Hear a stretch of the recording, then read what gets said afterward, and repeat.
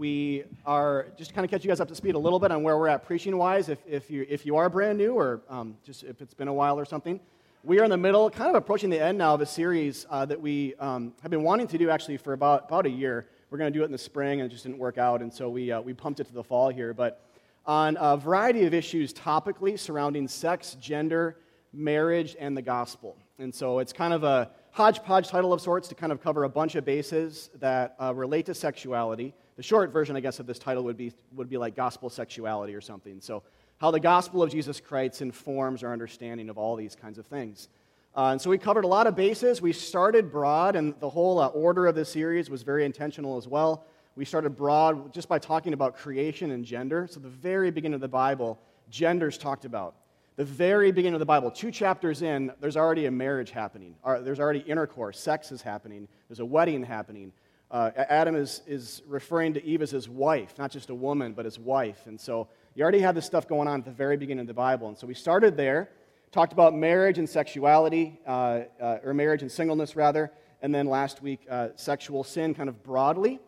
And then these next 2 weeks, we're going to talk about, we're going to hone in a little bit on some very specific things. Today is homosexuality, and I'll talk about why we're doing this here in a second. And then next week is gender and church polity, which is a whole other kind of dimension of this thing, but it's a very important piece to our understanding of sexuality. The Bible talks about this stuff, which is why we're doing this. So today is homosexuality. We're giving its own sermon. This has sort of come up kind of in passing last week. Spencer talked a little bit about it, at least read from the Bible in 1 Corinthians 6, where it's kind of listed out amongst kind of a list of sins, homosexual behavior. But today we're going to give its own sermon to this whole thing. It's very important. So why are we doing this? A few introductory asides to this whole topic. First, I mentioned it's important. It's important to talk about, just kind of basically. Second, the Bible talks about this stuff in connection with other things as well. More broadly speaking, sexuality. We'll talk about that. Third, God cares. God cares about this stuff too. Some of you have asked us about this before. It's a big deal culturally as well. I'm just listing out a bunch of reasons why we're doing this here. Actually, I get emails from people who don't go to Hiawatha who ask us what our perspective is on this before they come here. So this is a big deal culturally. They want to know, like, what does Hiawatha believe, and is it kind of a safe place for us to explore, attend, have friendships, that kind of thing too. So on the leadership side of things, we just know this is a big deal. Some of you also might have same-sex attraction, and you're wondering what the Bible says about this, or you're just wondering, you're just trying to figure that out. You're kind of confused over it, and so that's another reason why we're doing this today. And then sexuality in general should not be a taboo thing in the church. We care here about truth, love, and unity, and that can't happen if you don't talk about things. If you don't talk about things, you can't have the truth, you can't have love across maybe disagreeing perspectives, and you can't have unity across those perspectives either. You have to talk about them to have those three things. And so those are values here. That's the first aside, all that together. The second thing is we don't talk about this stuff every week. This is the second time in 12 years I've preached on this, and where we've preached on this here as a church. We talk about it a lot more elsewhere in different settings, but in terms of like from the pulpit, in terms of a sermon, this is the second time in 12 years. We're 12 years old as a church, that's why I said 12 years. So visitors, if this is your first Sunday, don't let this first sermon you're hearing here confuse you on what our bullseye is as a church. For us, the bullseye is Jesus. For us, the bullseye is the gospel, his death and resurrection, not this particular topic. But with that said, I hope that today you'll see how the gospel relates to all this stuff, and we'll talk about that later on. The third thing here, the third aside, is I'm speaking for our elders, our overseers, our pastors here when I preach this, which means you're going to hear Hiawatha's official position on the matter, but that does not mean that everyone who calls this church home agrees on every particular detail of what I'm going to say. There are more important things I'm going to say today and less important things that all sort of relate to this thing, and on the minors, there's probably disagreements. Nor is any of this required to believe in simply to attend our services. That probably goes without saying, but I just want to make sure it's clear. That's just not where we're at. But with that said, I'm going to preach today what we think every Christian should believe about homosexuality. Right? I mean, that probably goes without saying too, otherwise what am I even doing up here, So we're going to preach on what we think every Christian should believe about homosexuality, especially the majors, and I'll talk about that, but minors as well. Fourth, this will be a life of the church sermon. This is what does the Bible have to say about this sermon? A how does the gospel apply to this sermon? Not a topical lecture or a mini class in gender psychology. It's not what this is. This is what does the Bible have to say? How does the gospel inform this? Where's the good news, actually, in this? At least in a contrasting way, but also kind of a relational way. I'll get there later. So Jesus will be the hero, as he always is. And sexuality, more broadly, will be addressed as something all of us just deal with, whether it's same-sex attraction or not. And so the last aside, then, is if you do experience same-sex attraction, this is a safe place. We're not a perfect church. We're a bunch of sinners being saved by grace. So, like, whenever I say it's a safe place, it doesn't mean that this church or any church will, like, never hurt you or anybody here because we're sinners, we're messed up, we're selfish. We need the blood of Christ to make us not that. And so, but with that said, though, the Holy Spirit is here. And this is a safe place, and I'm speaking for our leaders when I say this especially. You're in a safe place, and you're not alone. Jesus welcomes you. It is homosexual behavior is in homosexual orientation. It's not like the unforgivable sin, contrary to what you might have heard implied by other Christians at some point in your life. In fact, attraction itself is not sin at all. Lust is sin, and behavior, like sexual behavior outside the marriage context, is sin, but not attraction. And so more on that here in just a minute. So here's our position, just to kind of come right out and say this is part of our elder or pastoral statement of faith as a church. Let me just read from this, and then we'll dive right in. So as a church, we believe that as the creator of marriage, God defines it as a lifelong covenant union between one man and one woman, reflecting his love for his people, and more particularly, Jesus' singular love for his church, or called elsewhere in the Bible, his bride. And so this then, by definition and implication, states that homosexual behavior, including gay marriage, is sinful, disordered, confused, not intended in the beginning by God, and not able to reflect the gospel in the same way as healthy heterosexual marriage. So it's a twisted and broken and counterfeit version of the ideal. One other thing to say, though, kind of in a qualifying manner here before we move on, is, so we'll talk about kind of the what and the why today. It's sort of the what does the Bible say, and then why does it say it. We'll spend more time on the why here. But before we get there, this is the thing that some of you may have come in here thinking, yeah, I've heard this 1,000 times. Some of you may never have heard this, though, and so we'll spend some time sort of twisting this in the light a little bit and seeing this idea, especially as it relates to homosexuality, but it could be applied to other things as well. But the idea here is that there's a difference between temptation and sin. A stark difference, actually. The Bible says in Hebrews 4, "For we do not have a high priest," referring to Jesus, "we do not have a high priest who is unable to sympathize with our weaknesses, but one who in every respect has been tempted as we are, yet without sin." So Jesus was tempted, yet he never sinned. And so as this applies to homosexuality, the orientation or the predisposition or the attraction or the temptation towards same-sex sexual activity is not inherently sinful. It's a product of the fall, you could say, or it's disordered, you could say, yes, but it's not the same thing as sin. Acting out on homosexual desires in mind or body is sinful, however, and is to be condemned in the same way heterosexual sexual sin is. They're all in the same category. So if this is the case, then it's very possible to be Christian, gay, but celibate, abstaining from sex and marriage. The two main sources here that I'm citing today are, and actually I'm not going to cite them a ton, but I do want to mention them as helpful resources if you want to read them. I'm going to mention them later on. But Wesley Hill and also Sam Allberry. I mentioned Sam Allberry a couple of weeks ago in reference to the singleness sermon. He was the guy I referenced there as well. But these two men who wrote these two books, so is God Anti-Gay, but then Wesley Hill's book is Washed and Waiting. Both of these men are self-professed gay but celibate Christians. So they're gay men, but they're celibate. And what that means is they recognize that acting out on their homosexual orientation, so to have sex with other men or to marry men, would be sinful. It's not what the Bible teaches. It's not God's design. But who are also not changing to a heterosexual orientation at the same time. Not because they're against that idea, that happens sometimes, but because they would say their same-sex attraction is just ingrained. It's not going away.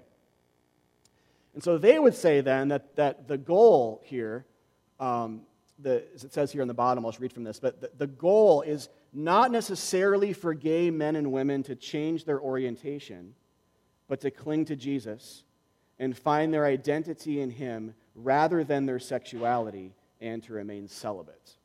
And so as a church then, speaking on behalf of our overseers here too, our pastors and lay pastors, we would agree with this. Like this is an important sort of distinction, qualification to this whole thing to highlight. And it actually serves as it depends on your background and what you brought in here and sort of your experience and all that, of course, but it's a bit of a healthy middle biblical ground between sort of the uber fundamentalistic kind of conservative religious right perspective and the wear your sin on your sleeve kind of uber pro-gay agenda liberal perspective. It's a bit of a healthy kind of middle ground.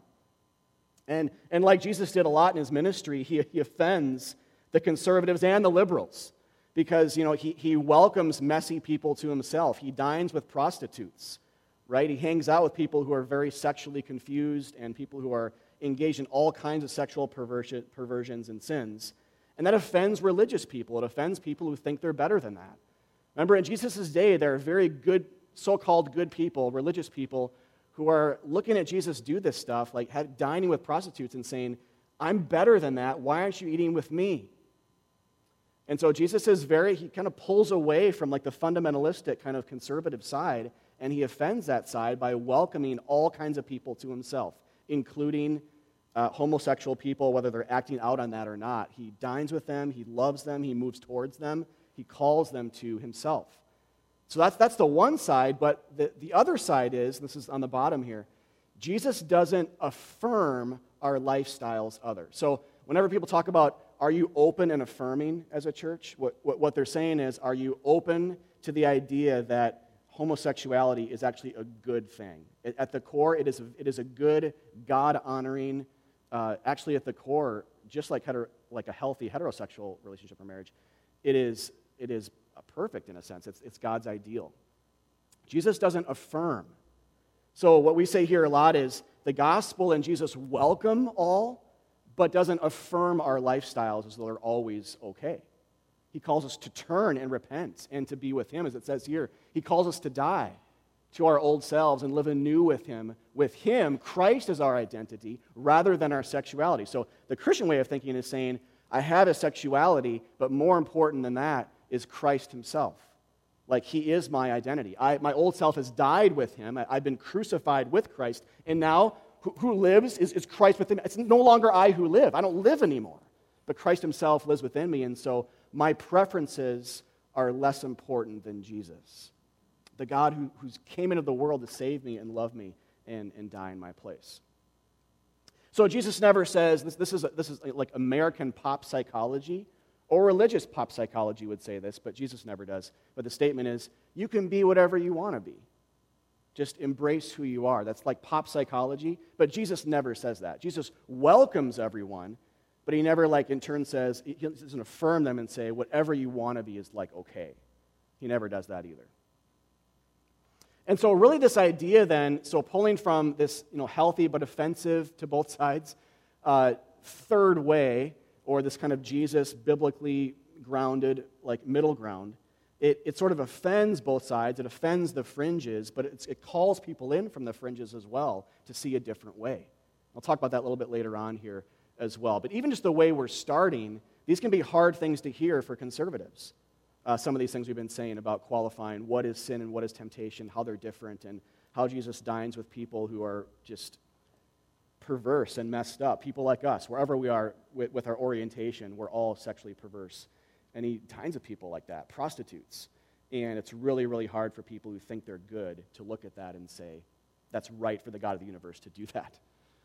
So even the way we're framing some of these things can be hard for the fundamentalists, for the religious right, but then it's also equally difficult for the extreme left.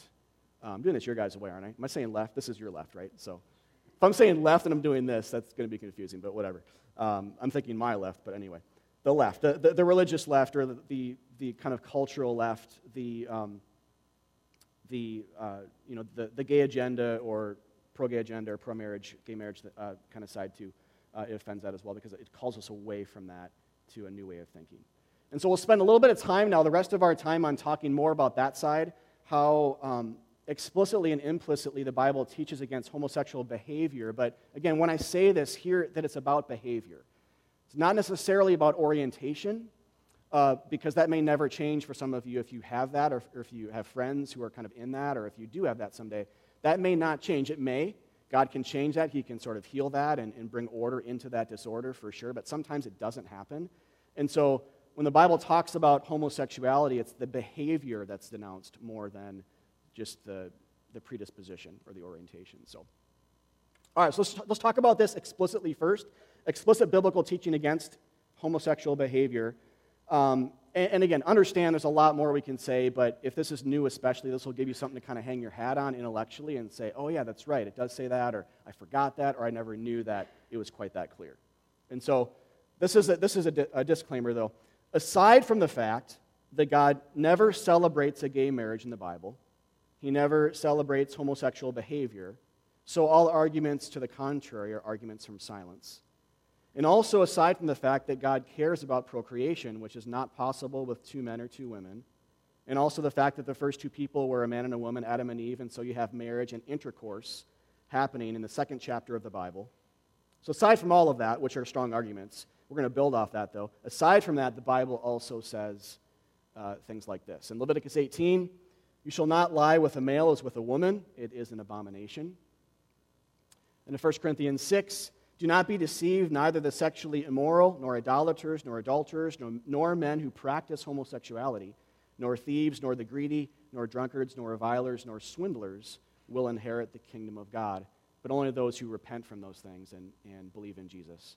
And so, but note again here, it's those who practice homosexuality, so not like those who have a predisposition towards it or same-sex attraction kind of basically, but those who practice and actually have sex with someone of the same gender outside a marriage context or even within a marriage context. Both of those are, as Leviticus says, an abomination and disordered. And then Romans 1 as well, which is probably one of the best places to go in the New Testament. It says, and I'm jumping right in the middle of something, kind of a bigger context here, but just for time's sake, we'll pick up in verse 24, where it says, speaking of like a fallen creation that we all share in, so people who have rebelled against Him and how God's wrath is being revealed against humankind. It says, therefore God gave them, fallen humanity, those who rebel against Him, gave them up in the lusts of their hearts to impurity, to the dishonoring of their bodies among themselves, because they exchanged the truth about God for a lie, and worshipped and served the creature rather than the Creator, who is blessed forever. Amen. For this reason, God gave them up to dishonorable passions, for their women exchanged natural relations for those that are contrary to nature. And the men, likewise, gave up natural relations with women and were consumed with passion for one another, men committing shameless acts with men and receiving in themselves the due penalty for their error. All right, so basically what's going on here is in speaking about how exactly the wrath of God is kind of starting to be revealed against humankind, like even currently. Paul, the author here, is saying to the Roman church, he's writing this letter, and he's saying that God has given people over to their desires. He sort of said, all right, if that's what you want, I'm starting to let you go. And it's actually a form of judgment for God to do that. Like, people are suppressing, holding back the truth, and He's starting to kind of let them go into it. So they kind of get what they want, which is not Him. They kind of get themselves. And so we're starting to see that even right now in the world. We see pictures of how God's wrath is starting to come into the world. This is one like visual we get to it. So God has given people over to their desires because they exchanged the truth about God and Jesus and the gospel in themselves. They exchanged that for a lie because they resisted the truth with force. That's what suppression means, and refused to believe in Him and His ways. One of those desires, then, being homosexuality that acts out. And it's interesting to note here, too, and I highlight it just for clarity, that the way he talks here is, he says, the Bible says, the exchanging of truth for a lie is correlated to exchanging natural relations for same-sex relations. And so, in other words, saying, I'm throwing out the truth about God is closely related to saying, I'm throwing out His natural and theological order for something else. And we might not think that way. We might be able to separate those in our mind, but the Bible doesn't. The Bible's saying, throwing out God is like throwing out heterosexuality, basically. They're linking them together. Not that that's the only connection we can make. There's a lot of things that we could throw in that latter category, but here, one of the things here is sexual sin that looks homosexual, at least in some form. It could be heterosexual too, but here homosexuality is a big part of that. So then this is the big thing, and Wesley Hill in his book has a whole chapter on this, basically, or at least a longer argument that I'm not going to cite, but this is really helpful, and even as a gay man, to kind of look at this and make these same types of observations. But what he says too, and I'll say the same thing, because that's what this says, is homosexual behavior is not a worse sin than any other. It just happens to be a special picture of how we all, whatever our sexual orientation, we all have turned in on ourselves rather than the one that's different from us, God. And so it's a picture of how we've all self-gloried. We've kind of worshipped the self. So the idea of a man having sex with a man is turning in on the self, or a woman with a woman is a turning in on the self and saying that I'm worshiping something just like me, sexually. And so it's a picture of how we all have self-gloried and suppressed the truth. So gender similarity sexually, or in other words, homosexuality, tells the wrong story. It's a story of the worship of the self and the rejection of the other who is different from us. And we'll talk more about this in a second, but what healthy heterosexual sexuality, or in a marriage context, says is there's diversity there, there's difference. Just like there's difference between you, or all of you are Christians here, you're at the church, there's a difference between you and God. He's not like you, and yet he loves you. That's imaged in heterosexual marriage in a way that with homosexual sexual activity, it just isn't in the latter piece. So I'll talk more about that, but that's basically what we're seeing here is sin, rejecting God, looks like turning in on the self, and that expresses itself sometimes in homosexuality. Whether we're homosexual, or orientation-wise or not as a person, what this is saying is we all have done this, though. It's a special picture of that. A homosexual behaviorist is a special picture of that, but all of us have done this, whether we're homosexual or heterosexual. We've all turned in on ourselves, and that's just one visual to it. All right. Anyway, so that's more explicit stuff on teaching against homosexual behavior. Now let's talk more about the implicit or symbolic biblical teaching against homosexual behavior. So this is more of the why. And I kind of got at this just in terms of how I was ending the last section, but this approach answers the why versus just the what. So why is homosexual behavior sinful versus just the what of particular Bible verses? And I'd encourage all you guys to think this way and to argue for this perspective, not just from the what. So don't just say, there's Leviticus 18 verse, and you know what, God just, I'm not saying that's not important. It is. It's in God's Word. That's a part of this argument, but the why here is more of a powerful argument, actually. We need to marry it to the what here, I think, to have a full, more well-rounded, gospel-centered approach to how we talk about this stuff with each other and with people who aren't Christians yet and who just have questions about this maybe, or whatever the case is. So implicit or symbolic biblical teaching against homosexual behavior. So again, the why versus the what. And the why has to do then with the fact that God is telling a story. And if you guys were here last week, Spencer talked about this a lot. That is one of the most important things I hope you get out of this series, is that there's a story going on in the world that's bigger than you. And you were born into. So it was already happening before you were here, before I was here. And we were born into it. God's telling the story. It looks like history, but it looks like biblical and theological history more particularly. But it looks like history. We're all born into it, and God is the author. And gender and sexuality are a big part of this story. But God's telling a story, and it's one that benefits us. So if you don't know what the story is, it's a good story. It's the story of stories. It's one that climaxes in His Son, Jesus Christ, but is reflected in a healthy, faithful, lifelong, committed heterosexual marriage in a manner that homosexual relationships or unhealthy heterosexual marriages cannot tell. And the story in a nutshell is basically a story about God's love. So when we talk about what is the story, there's so many ways to talk about this, but it's a story about God's love, but not, when we talk about God's love, it is not broad or vague or undefined. It is a particular kind of love, where he, as a self-professed spiritual husband, pursues, woos, and ultimately fights for and dies for his wife, the church, and in this, marrying her to himself spiritually. And so Jesus then dying on a cross for the church's sins is conveyed in marital language all over the Bible. In Old Testament, kind of big picture terms, God is called a husband by name. He's a father, but also a husband to his bride, his people, the bride of his people. So, and then in particular in the New Testament, this is how the gospel's talked about. It's like, this is why marriage exists. To basically declare to the world, this is Christianity. Look at a healthy marriage between a man and a woman, a healthy one. That's Christianity. That's like, it's not like identical one-to-one, but that's basically what we're seeing is a picture of Jesus being like the good husband who dies for his wife and lays his life down physically or metaphorically on a daily basis. So basically, then, as Christians, then, we at least we should, God's glory in this story is most important. Every word of the Bible, every aspect of creation itself is somehow subservient to this story. So Wesley Hill then says here on the bottom here, Wesley Hill says the gospel for the early church, but this is true for the church of all time, but speaking of early Christians, they talk this way more. The gospel for the early church was a comprehensive scheme or story they used to structure all dimensions of existence. I love this. The gospel was a comprehensive scheme or story they used to structure all dimensions of existence, which includes what? Marriage, gender, sexuality, all of it.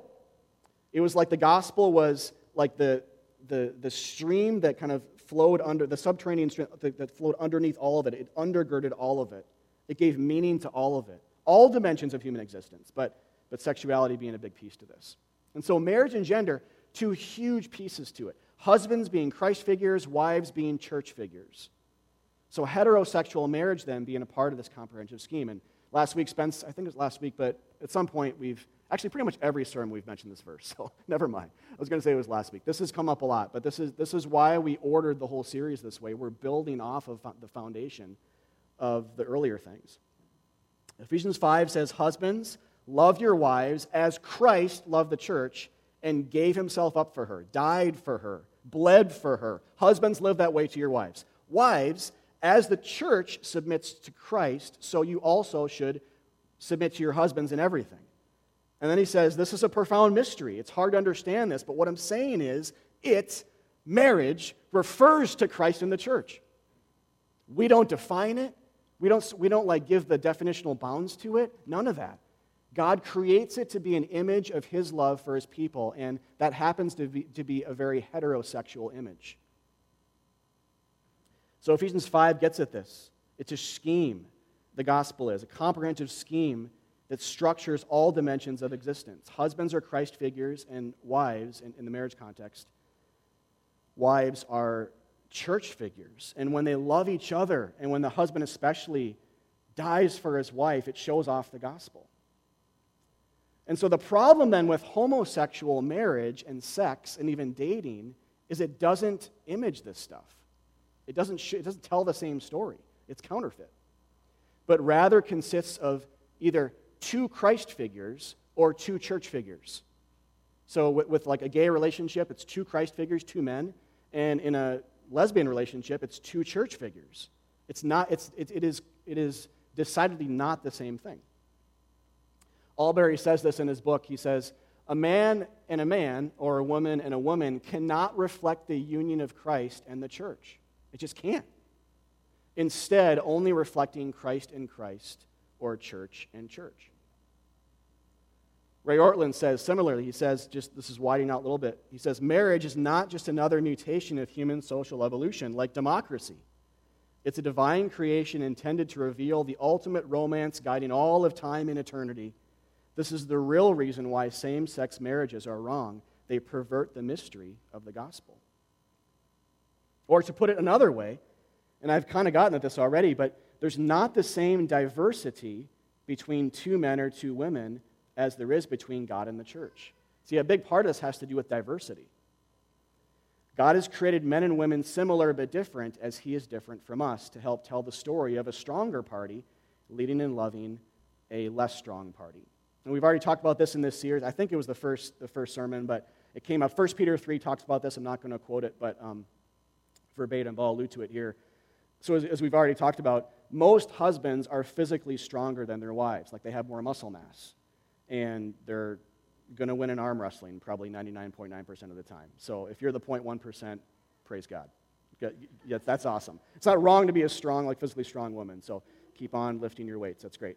But basically, for the most part, most husbands are stronger. They have more muscle mass. All things being equal, you can't argue against that, and no one really does. So, but obviously that can be abused, and there are some exceptions. But whenever this does play out in a marriage, which is pretty much all the time, the difference between genders becomes an important element in helping tell the story of a God who's different than us and stronger than us, but who loved us gently by dying for us and serving us rather than crushing us.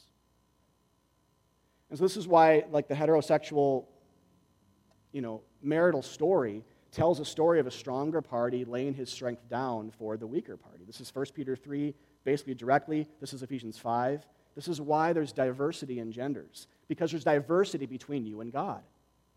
Homosexuality can't tell that story. And so if you value, think about it this way. If you value diversity, our culture does, but I'm speaking to you guys here and myself. If we value diversity, then we should value heterosexual marriage between a man and a woman. And if you value the gospel above all things, Christian, homosexual marriage and sex should concern you because it doesn't tell as beautiful or diverse or as true of a story. Instead, it tells a counterfeit one, not the one that you cherish. You know what I mean? So it's kind of like if you value the gospel in a homosexual relationship, we're seeing an image of a story that's not at the core of what you believe. It's like an image of a story that you don't cherish. God didn't turn in on himself. He gave himself for one who was qualitatively other than him and different, us. Praise be to God. And so you might be asking here at this point, can't a homosexual relationship still consist of some kind of sacrificial love and commitment? Then that's a great question. Maybe some of you are asking that now. Can a homosexual relationship still be kind of healthy? And on one level, of course, that's true to a degree. But three quick things to that. One, just because one type of homosexual relationship is less harmful to people and to others doesn't make it right. Two, the Bible never qualifies this as a type of approved homosexual behavior. And three, God is not telling the story of a broad, undefined, random love in the world, but a very specific kind of love, a husband-like, sacrificial love specifically for a wife-like entity. That's the only kind of love the Bible talks about. That's it. There's no other kind of love the Bible talks about. That's it. The church is never called a husband in the Bible, and Jesus is never called a wife. And so God's not flipping a coin here. It's not like this random, it just kind of worked out this way once in history. Jesus is never called a wife, and the church is never imaged, alluded to, or flat out called a husband in the Bible. That's because we just aren't, and we never will be. So again, this is the greater gospel story for all Christians that should matter more than anything, even more than our comfort or ourselves. It should structure our whole existence. We should think, just like I was born, and this is, I was thinking this week about gender fluidity as well, where our culture is with that these days, and how, when I was a kid, it was like, if you just kind of felt like the opposite sex for a while, you felt like, man, all my other friends are interested in like in my case, interested in girls, but I don't know if I am yet. We just had like space there to like relax, and just not even think about it. But today it's like, if you have a moment of that, all of a sudden it's like, oh my gosh, maybe I should have been a man, or I should have been a woman. Like, it's instantaneous, and that's just where we're at, where people, oh my gosh, if you're a girl and you think, I'm interested in traditionally understood like male things, all of a sudden there's no like space or safety net anymore in culture where you can just kind of exist there and just still be a woman, but enjoy monster truck rallies or football or help me out. Well, whatever. I'm not trying to stereotype. There are stereotypes. I'm saying it's fine. But I feel like it's that we're in this space now as a culture where it's instantaneous, where, oh my gosh, I don't have this deep attraction to someone of the opposite sex right now. That must mean I shouldn't have been a man. That's where we are. But it's like for most of history, that was never the case. But right now, our culture's not helping us with having this like instantaneous question everything and be fluid with gender, and question it all based off of your feelings. But anyway, so that was a huge digression. But what I was thinking about is this whole story piece. Just like you and I were born into a world that was spinning just fine before we were here. It was spinning just fine, right?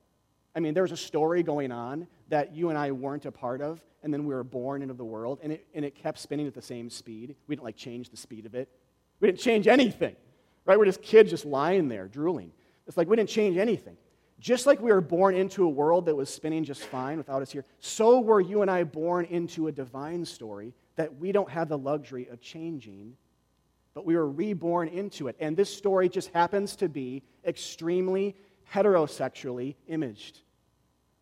And so if you don't feel that way, if you aren't heterosexual, that's okay. I mean, Jesus loves you and welcomes you, but it doesn't mean that we have the luxury in the church or outside, but just speaking to us as Christians, the luxury to kind of change that, or we should freak out and think, oh, the Bible can't be right because I'm feeling this. There's a greater thing going on, and it's a story. It's a story. It's the best story ever.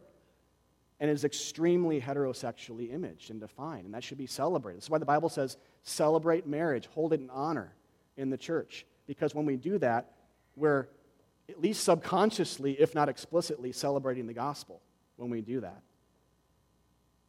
The husband of Christ dying for the wife, the church. All right, so, and I think for gay Christians, too, who are captivated by this story, this is why Wesley Hill, and actually I'll just read from him here. He says, I abstain from homosexual behavior as a gay man because of the power of the scriptural story. Isn't that great? As a gay Christian man, he abstains, he's celibate, because he's so captivated by the gospel story. And the gospel story would conflict with him having sexual sinful behavior with another man. They don't go together. He's more captivated by Jesus than he is his homosexual desires. It's more important for him.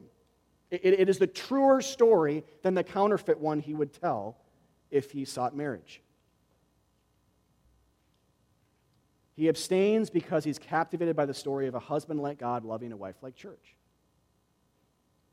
See, there is, all this is to say that there's more at stake here than simply our understanding of one or two verses in the Bible that seem to prohibit homosexual behavior.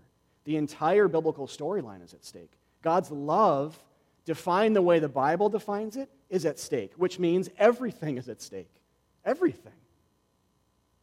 It should not surprise us when churches start to embrace other ways, counterfeit ways of thinking, whether it's gay marriage or whatever. It's no surprise that they aren't orthodox anymore after a while. Like, you just don't have any examples, really. I was going to say, yeah, maybe there's an exception out there. Maybe, for a time. But you just don't have examples of healthy, thriving churches that embrace gay marriage and the homosexual narrative, and that can also affirm the gospel because it is expressly heterosexual in imagery, and only that. And so it's usually a slippery slope to kind of away from orthodoxy into this mishmash of wishy-washiness. And sadly, it happens all the time. But there's a reason. This is why I'm saying this. Everything's at stake here, guys. It's not like we have, oh, well, we can just agree to disagree. I mean, kind of. Yeah, we can have unity and love for each other in the church for sure, and we should. We can disagree a little bit. But in terms of like what we should really strive after, me thinking about, there's only one right answer here. The Bible's really clear about right and wrong, but also about the why. There's a bigger story going on here than just ourselves. So, all right, so much more to say, guys, but let me close the few things here. where do we go from here? First of all, to those of you who presently with same-sex attraction, please hear this in and throughout all of this. I hope it was clear, but just in case if it wasn't. You are saved by grace, just like the rest of us, not by works and not by how well you overcome your homosexual desires. You're not a lesser Christian, you're not a weirder Christian, and you're not a lost cause Christian.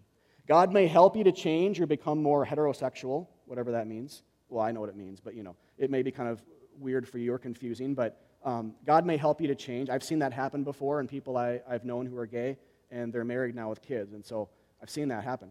Or he may not do that, and he may call you to a life of celibacy as you cling to him and find love relationally in friendships with other Christians.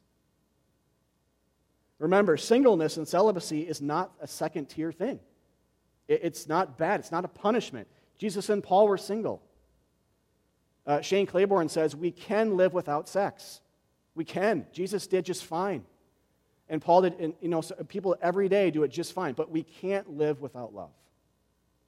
You can live without sex, but you can't live without love. And this is why we continually preach the need for the church to have deep, sacrificial, committed friendships. So, to those of you in this category, or if you have been or will someday, do not run away from Christ. He loves you, that's why we sang that song before. As you are, he loves you. He wants to dine with you and save you and address the disorder in your life, but he welcomes you. And his message for you is not change, but take refuge underneath me and believe that I've died for you. So don't run away from him. He is a loving, welcoming Savior, but also don't see him as this kind of affirmer of your lifestyle. Stay close to Jesus. Believe in him, rest in him, but also repent and turn from your old way of living to be with him and identify as a Christian more than your sexuality. Stay close to Jesus by way of his church. All right, so that's the first thing, just to address that. Second, ministering to the fringes, to the religious fundamentalists and the pro-activists. I kind of talked about this before, so I'm not going to go into it in too much depth, but just remember this because this is a big part of it. It's not just about the issue. It's about people who are on the fringes from both sides, conservative and liberal, who just hated what I said. And that might be some of you in the room, or might be people who come to church someday, or just, hashtag Minneapolis, right? And so this is where we live. And we love our city. But just like, how do we minister to the fringes, not just kind of within the church, but how do we minister to the fringes in the church or outside? It starts by remembering that Jesus turned away Pharisees, good religious people, and the extremely hard-hearted pagan at the same time. He turned away good people and bad people. And as we live out the gospel of Christ, we will do the same. So I think it's just freeing to know that if you're a Jesus person, good people will hate you and bad people will, because you'll be taking this road that's not affirming of either side. It's so grace-centered that conservatives will hate it, because they think they're better. They think they deserve something. And liberals will hate the repentant side, the fact that Jesus had to bleed for how bad we are. It's kind of similar, I realize that, but for different reasons, we will, because we cherish that message, we will offend both as well. It just happens.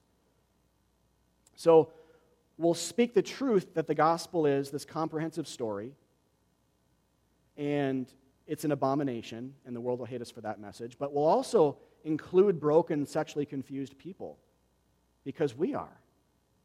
All of us are. We'll invite them into our homes and our church gatherings and our community groups without any kind of qualification, because that's us, and that's what Jesus did. We'll listen to them, we'll love them, and we'll gently start to share God's story with them. And here's the thing. Religious people will hate us for that type of ministry. The extremely conservative religious people, they'll hate us for that kind of ministry. So how do we minister to the fringes or the extremes? We love them, we listen to them, we invite them to church as well. And I think this is what we have to do, and we can pray to this end. We tell a comprehensive theological story. We don't just quote Leviticus 18. We tell a comprehensive, beautiful theological story that's more beautiful than what they walked into a church with, saying, that's me. Like, my sexuality is me. That's my everything. And that it's not saying it's not a part of you. It's just saying there's something more beautiful. We tell a comprehensive scheme or theological story about Christ, the ultimate husband who died for them, his figurative wife, that when they receive it, eventually quells the angst of the uber pro-gay agenda types, but also the angst of the condescending religious right types. It does it at the same time. And that's what we have to do. That's why we preach the gospel every Sunday. It's like we're not talking about this stuff every Sunday, but then we kind of are indirectly, because the gospel is not just for like bad people or just for good people. It's saying everyone's bad and we need Christ, right? Like we need his grace. Grace says nothing you do can earn this stuff. And that's the road of Christ, and that's why he was crucified, even though it was his plan. But anyway, that's a different sermon. All right, and then third here, whatever our sexual perversions, we all have them. To those who have turned in on themselves and self-gloried, Jesus offers cleansing. Praise be to God. This is how this preaches to us, you guys. Hear the word of God. Hear God's loving word for you in this, wherever you're at. Let me read this again in context. Do you not know that the unrighteous will not inherit the kingdom? Don't be deceived. Neither the sexually immoral. Okay, so we instantly have just covered everybody in the room. All right, but we'll keep going here. There's a longer list, but we've just instantly covered everyone in the room. Neither the sexually immoral, nor idolaters, those who worship themselves and other things, nor adulterers, nor men who practice, look at all the sexual language in this, nor men who practice homosexuality, nor thieves, nor the greedy, nor drunkards, nor revilers, nor swindlers will inherit the kingdom. I like that revilers are in there too. It's kind of like, well, I feel like I can check off a couple of boxes, and then revilers, or greedy, like who hasn't done that? It's like that list in Romans where it has all these things and then it throws in disobedient to parents, right alongside sexually immoral. Disobedient to parents, like it's on the same level. But anyway, talk about, floor-leveling statements, right? None are righteous, none are good, all are saved by the blood of Jesus, or we're not saved at all. That's why these statements are in like this in the Bible. But okay, let's keep going though. Here's what it says. And such were some of you. This is written to the church. But you were washed. And he's writing this to people who have not perfectly figured this out. It's not like they've stopped sinning. They are washed because they were washed by Jesus. They're not washed because they stopped sinning. They are washed because they believed in the gospel. You're washed, you're sanctified or made holy, and you are justified or declared perfect or righteous or innocent in God's sight through Jesus Christ and by the Spirit of our God. So, here's the question. Do you fit into that list somewhere? If you do, I have great news for you. The gospel is for you. Jesus was pinned to a cross for you. We have all turned in on ourselves, homosexual or not. The homosexuality images that particularly. We've all done it. We've self-gloried. We've exchanged the truth for a lie. And the wages of that sin, so what we earn from that sin is death, it says in Romans. So Jesus came to glorify God and be the glory of God and outshine our sin and save us and wash us and offer us a better, not just that, but I think offer us a better and more glorious vision of what it means to be both male and female. And that's the last piece here, is a final question. Does the story really captivate you? When I talk about the story, again referring to the gospel story, the story about a God who came to earth to become human, to bleed for you and die for you, and overwhelm and slay demons in the process for you, and fight the greatest of battles for you, and love you to the point of spending his last breath for you, to become shame-ridden for you, stripped naked on the cross for you.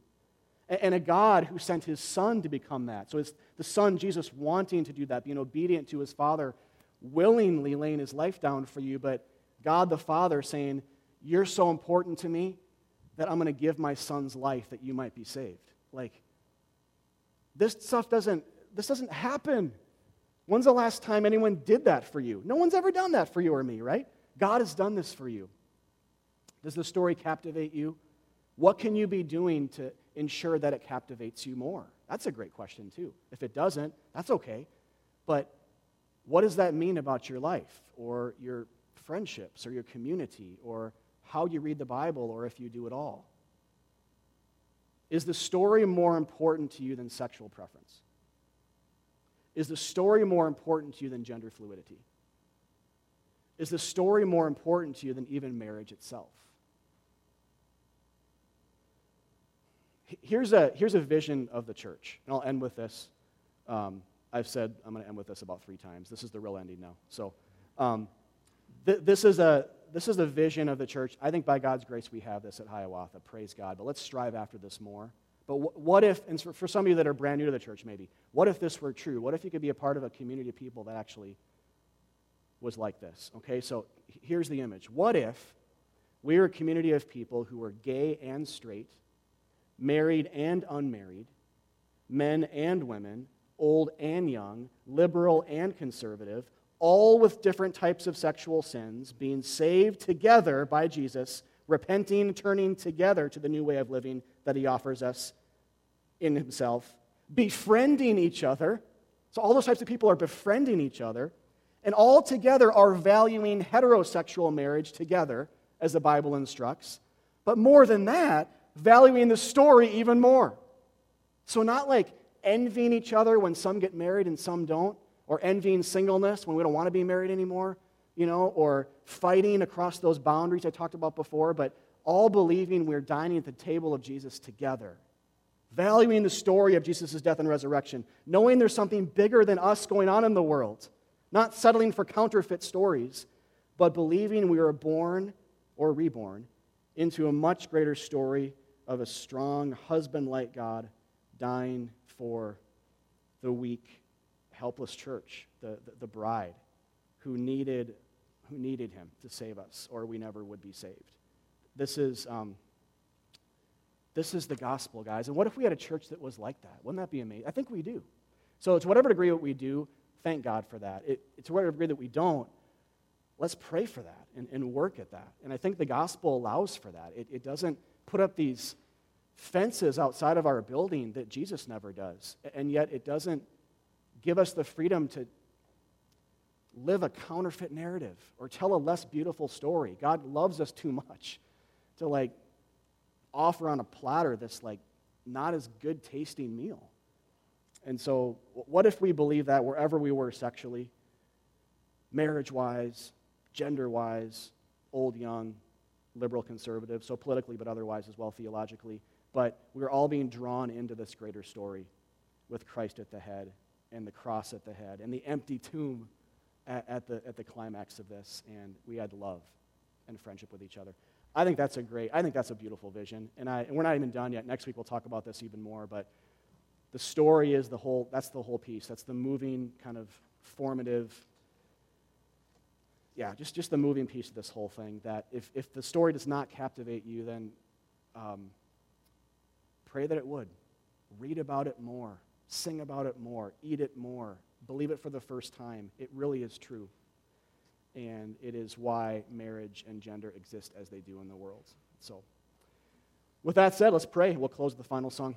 God, thank you for this. Thank you for today. This is a hard topic to talk about. This is not exactly the least controversial thing out there right now. But we thank you that you talk about this stuff lovingly and gently with us. That your word is clear, it's true, which means you must love us because you want us to know the truth.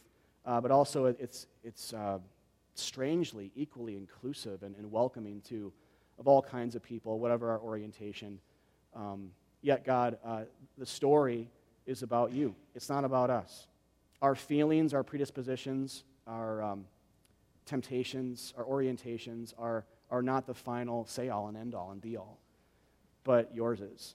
And what you want for our lives, what you want for the world, the story you're telling. There are counterfeit stories in the world, and then there's one true one. Help us to be about the true one. It just is better.